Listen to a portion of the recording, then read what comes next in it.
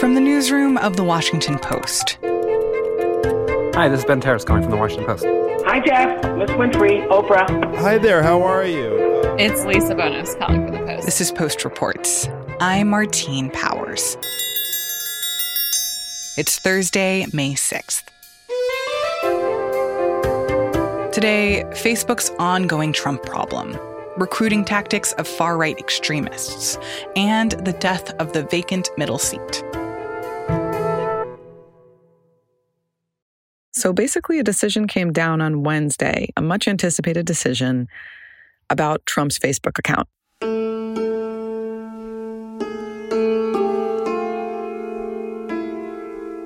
Elizabeth Dwoskin is the Silicon Valley correspondent for The Post. And the decision was made by this kind of bizarre body of experts that Facebook has essentially hired to outsource its hardest content moderation decisions. We are deciding to uphold Facebook's decision to remove Mr. Trump from the platforms. We thought that was a right decision. Looking at the post from the 6th and 7th of January, we felt that was a right decision. And we looked at it from Facebook's own community standards and the human rights laws that they want to abide by. So they didn't ban him permanently, and they also didn't tell Facebook to let him back on. Actually, they punted the decision back to Facebook and said, this is in your court, and we're recommending that you take 6 months to come up with a rationale to either reinstate his account or ban him permanently. But whatever you do, you need a better rationale than the one you had before, which was basically based on extenuating circumstances and was not written anywhere in Facebook's policies. Like, Facebook has a policy that governs speech and says you can't incite violence on our platform, but they don't have anywhere written that they do these things called indefinite bans.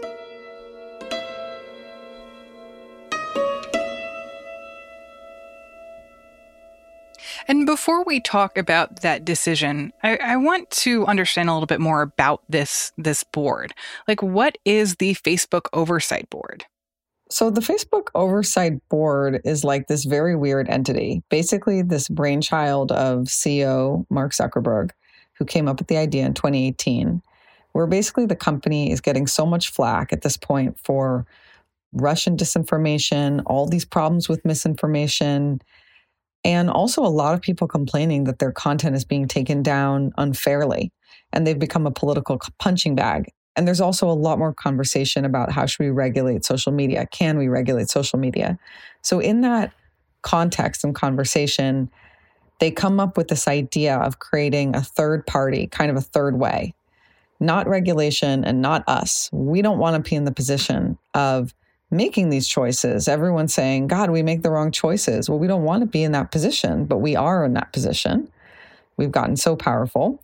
That's how their argument goes. And so they decided to fund, through an independent trust, $130 million, this outside panel of experts that basically is independent, but does get paid by Facebook. And they also have a hand in selecting the experts, who will basically take up the thorniest decisions that Facebook might have to make. So issues where there's the toughest possible call for Facebook to make. And those could be decisions where Facebook took down content unfairly and people want an appeal, or it could be Facebook itself that wants the answer to a question and Facebook can refer a case.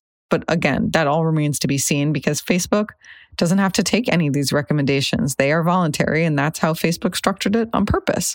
Oh, really? So this oversight board, even though it's being considered like the Supreme Court for Facebook, this ultimate arbiter of what should and should not be allowed on this social media platform, like it's not actually mandatory, that their decisions don't have to be enacted. What is mandatory is the ruling on the specific piece of content. So does this content stay up or down, this one piece? They do have a binding ruling. They're allowed to be, to mandate that Facebook reinstate a piece of content or take one down. But the policy recommendations, the things that would actually change the DNA of the company, potentially, those things are just voluntary. And Facebook structured it that way. So there's a bit of a bait and switch happening where this company really wants to get a pat on the back for doing this. And they want you to call it their Supreme Court. And yet they have not given it anything like that kind of level of power over it. So what does this decision mean for other politicians, and especially politicians who have been known for making incendiary comments on social media? People like Ted Cruz, Marjorie Taylor Greene and her conspiracy theories, Josh Hawley. Does this change anything for them? So right now, no, but I think it all depends on how Facebook interprets these recommendations. And again, that's why I don't want to give it so much stock, because they're just voluntary recommendations. And a lot of the people on this board are big fans of free speech. They're big advocates of free speech. And so they're actually not telling Facebook to clamp down on that. They are telling Facebook to clamp down very seriously on voices and accounts that can lead to violence and harm. But we as a society are kind of in the process of rethinking and reckoning around when speech leads to harm. Because we all saw many calls in the months before the Capitol riot. We all saw many calls to delegitimize the election. And many people, despite red flags, did not anticipate that there would actually be an insurrection. And so we all as a country, and particularly the powerful forces like Facebook, need to really rethink that line between free speech and violence.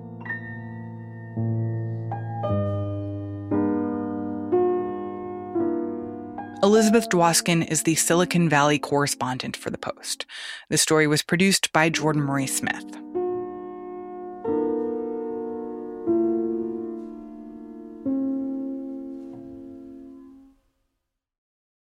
I'm Mark Fisher. I'm a senior editor at The Washington Post, and I write about any number of things, including extremism.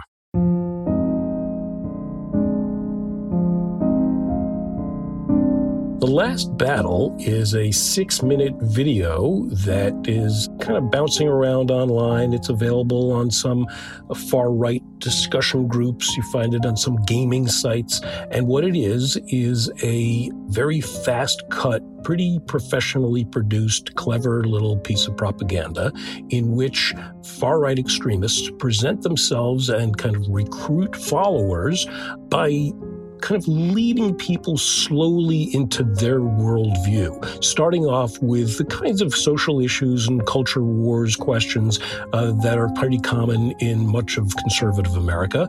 Images of strippers and public nudity and children dressed in drag, kind of symbols of a society that's in moral free fall, if you will. And then it quickly morphs into much more lurid and extreme images of black people committing crimes, of attacks on white people, of bogus allegations of election fraud, of Jews purportedly being in control of the world. So it moves rapidly from reasonably conservative mainstream notions and battles into really far-right extreme racism. So where did this video come from? Well, we don't know who made it. We know where it is. I got it from a researcher who works on investigating extremism, and he found it on any number of sites that are geared at kind of recruiting or comforting or simply entertaining people who might be susceptible to extremist messages. So a lot of those are gaming platforms, so other social media. The big platforms, Facebook and Twitter, have become less comfortable places for some of these folks to hang out. So they've found each other primarily on gaming sites, but also in curious places like places where people talk about loneliness or places where people talk about depression or autism, any kinds of places where people might assume to be looking for companionship, looking for camaraderie, looking for folks who understand that they've perhaps been bullied or excluded in some fashion. And what is this video trying to get people to do or to believe? I don't know that it's trying to get people to do anything so much as it is trying to get people comfortable with some very extreme notions, trying to make the connection for people between some of the fairly ordinary frustrations or questions or mysteries they have about American life, and to get them to make the pivot into thinking that there are people to blame for these problems in our society, and those people happen to be people unlike yourselves, and that is specifically Jews and blacks and foreigners and immigrants and people like that. You mentioned that some of the people who seem to be engaging with videos like these are people who are just lonely or seeking some kind of community. Can you talk more about that, like the reasons why people might be attracted to some of this extremist propaganda might not actually just be about their political views? Yeah. What was really striking to me, the more I talked to people who were associated with some of these far-right groups, was that they didn't know a whole lot about the ideology. They didn't even really care a whole lot about the ideology. They had found each other and they enjoyed each other. And this fit in very well with a bunch of other reporting I've done over the last year and a half on COVID and the impact on people, the isolation, the social isolation that people have felt. So what we're seeing happening here was these far-right groups are taking advantage of that isolation and of that social distancing, extreme social distancing, and are reaching out to people who feel by themselves. And so a lot of the messages that might have fallen flat in the past, they're opening your borders, they're humiliating your race, they're coming for your guns, all those kinds of things, those we've heard those messages a zillion times, but they're connecting with people more because the people who are saying it to these newcomers are also saying, hey, how are you doing? You want to join us? Why don't you come spend some time with us, both online and then in person as well? Yeah, I'm curious more about how that process works. Like, how are these people identified, and how do the people who are trying to spread this propaganda, like, find potential people who they think that they can persuade? Well, they're finding them in very ordinary places. They're finding them on gaming platforms. So the recruiter, just like the other players, may love a particular game. It may be a first-person shooter game. It may be some other game with a lot of violence or some political content or some military or police content. And they'll look in the chat rooms on those platforms and they'll say, here's somebody who's mouthing off against Antifa or against the leftists or against Black Lives Matter. And they'll see that as a potential mark, as a target. And so they'll engage that person and say, hey, I feel the same way. And they'll send them some funny meme. They'll send them a series of jokes, a series of videos that lure people into more extreme kinds of racist views. And you'll see a conversation about a song, two people bonding over their love of a particular band. And then the recruiter will say, hey, if you love that band, let me tell you about another one. And that other one that they're talking about will be one that has more overtly racist kinds of lyrics, or is really, a band that plays at white power festivals. Or someone will say, hey, I love going to this rock festival, and the conversation will be steered toward a white supremacist rock festival that's going on. So the pivots are not huge. They're not dramatic. It's not like, oh, you seem like someone who thinks like me. Let me tell you about my vision of a white nation in the United States. No, it's not that. It's really a way of kind of bringing them into a shared pop culture. And only after the person has said, oh, this is really cool, and they see that the person is open to that sort of politically incorrect material, then they'll hit them with harder, more political stuff. But that may take months to happen. Only later will they hit them with the kind of propaganda piece that like this 6-minute video that we were talking about. In some ways, I think it's really difficult or complicated to try to pull apart those different motivations for how people can be radicalized like this. Because yes, in some ways it is finding this sense of community, feeling less lonely, or feeling like there are just like people out there who don't think you're weird and who understand you and feel something akin to friends.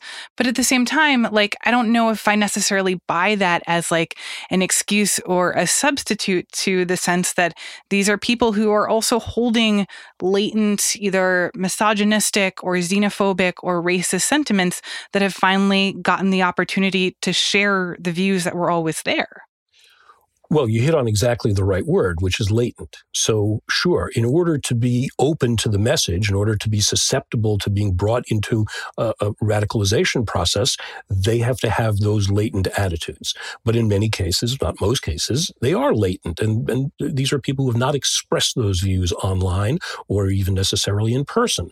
And so what the recruiter is doing is taking those latent attitudes and turning them into something that the person feels more comfortable expressing because suddenly they have a community where it's okay to say those things.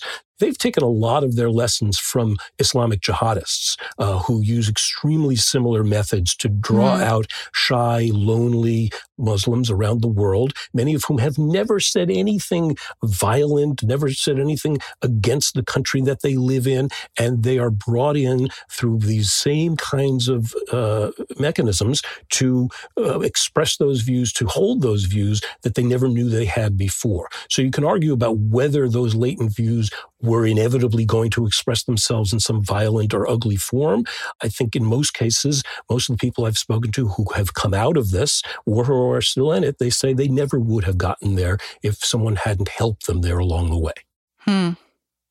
So then what is the solution here? What are the ways that people can either be prevented from encountering these groups and being persuaded by them, taken in, or how we're supposed to de-radicalize the people who've already started to become enamored with these online groups? Well, prevention is a whole lot easier than de-radicalization.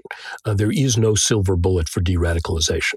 Prevention is about taking the fringe and putting it back on the fringe that has moved into the mainstream in recent years. The whole idea of social media companies taking responsibility for their content would go a long way toward making it less likely that some of these people with those latent attitudes would have the opportunity to move into a real extremist kind of expression.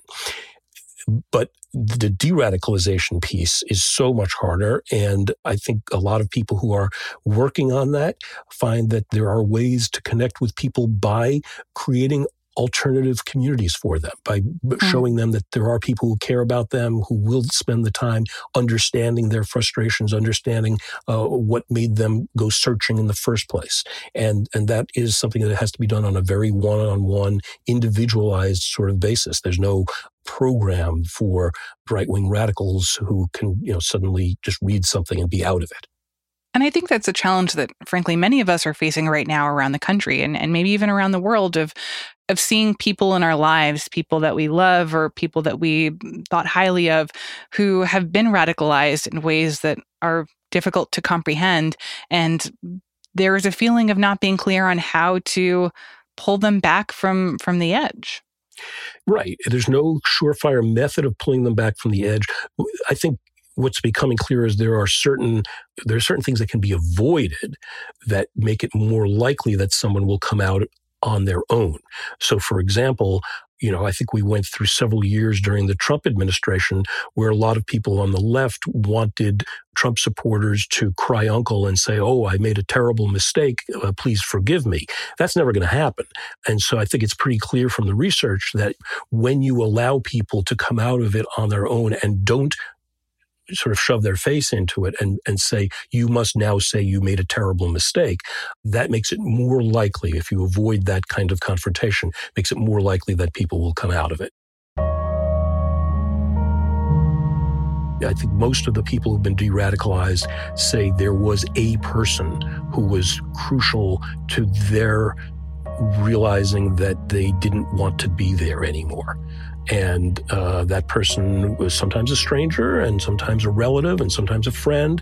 But it was always one person who was incredibly patient and empathetic and understanding, who helped them come out without making them say any sort of formal mea culpa.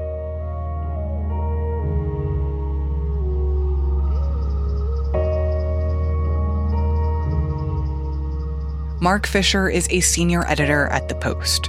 The story was produced by Rennie Svirnovsky.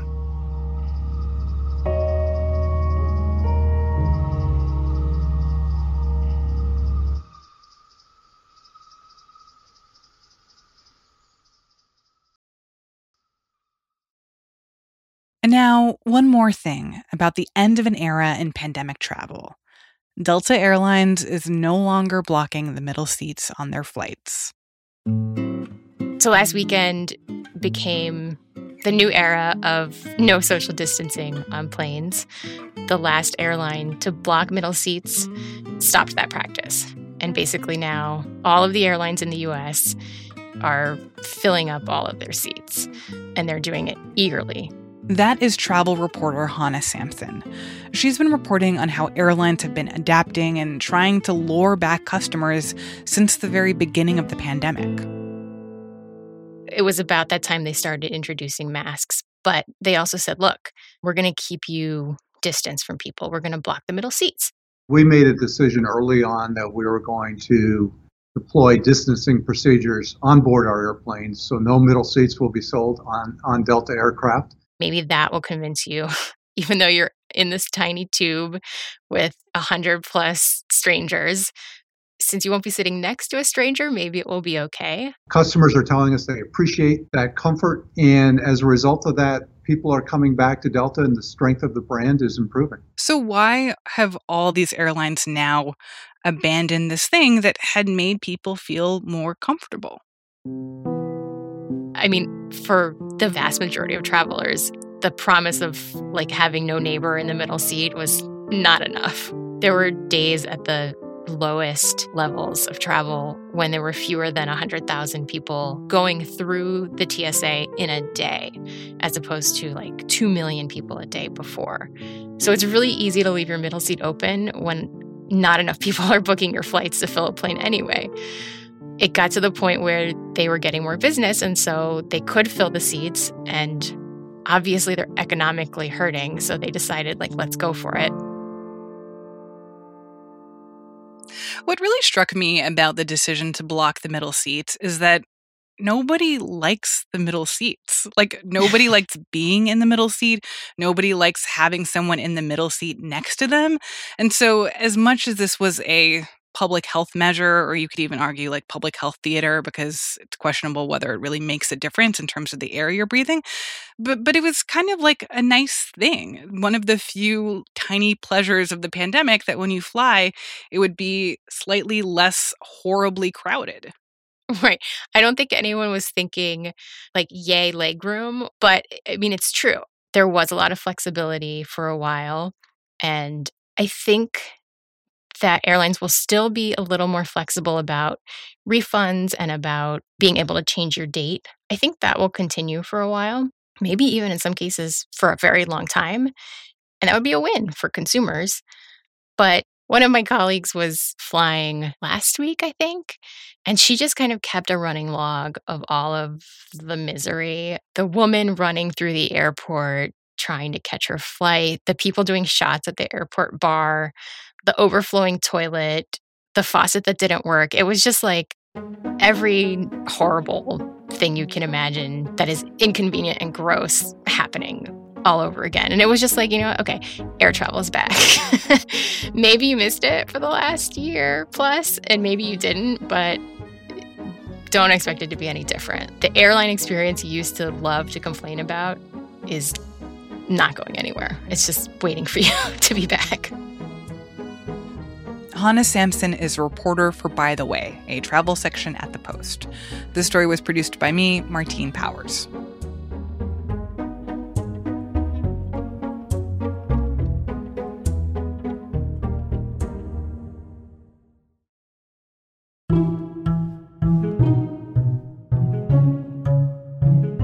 That's it for Post Reports. Thanks for listening. Today's show was mixed by Rennie Svirnovsky.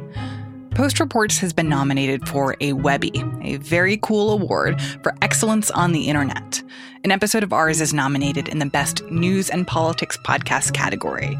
To win, we need people to vote for us, and we would love if you could help. Thursday is the last chance you'll have to cast a vote. Find a link to the Webby Awards in today's show notes and at postreports.com. I'm Martine Powers. We'll be back tomorrow with more stories from the Washington Post.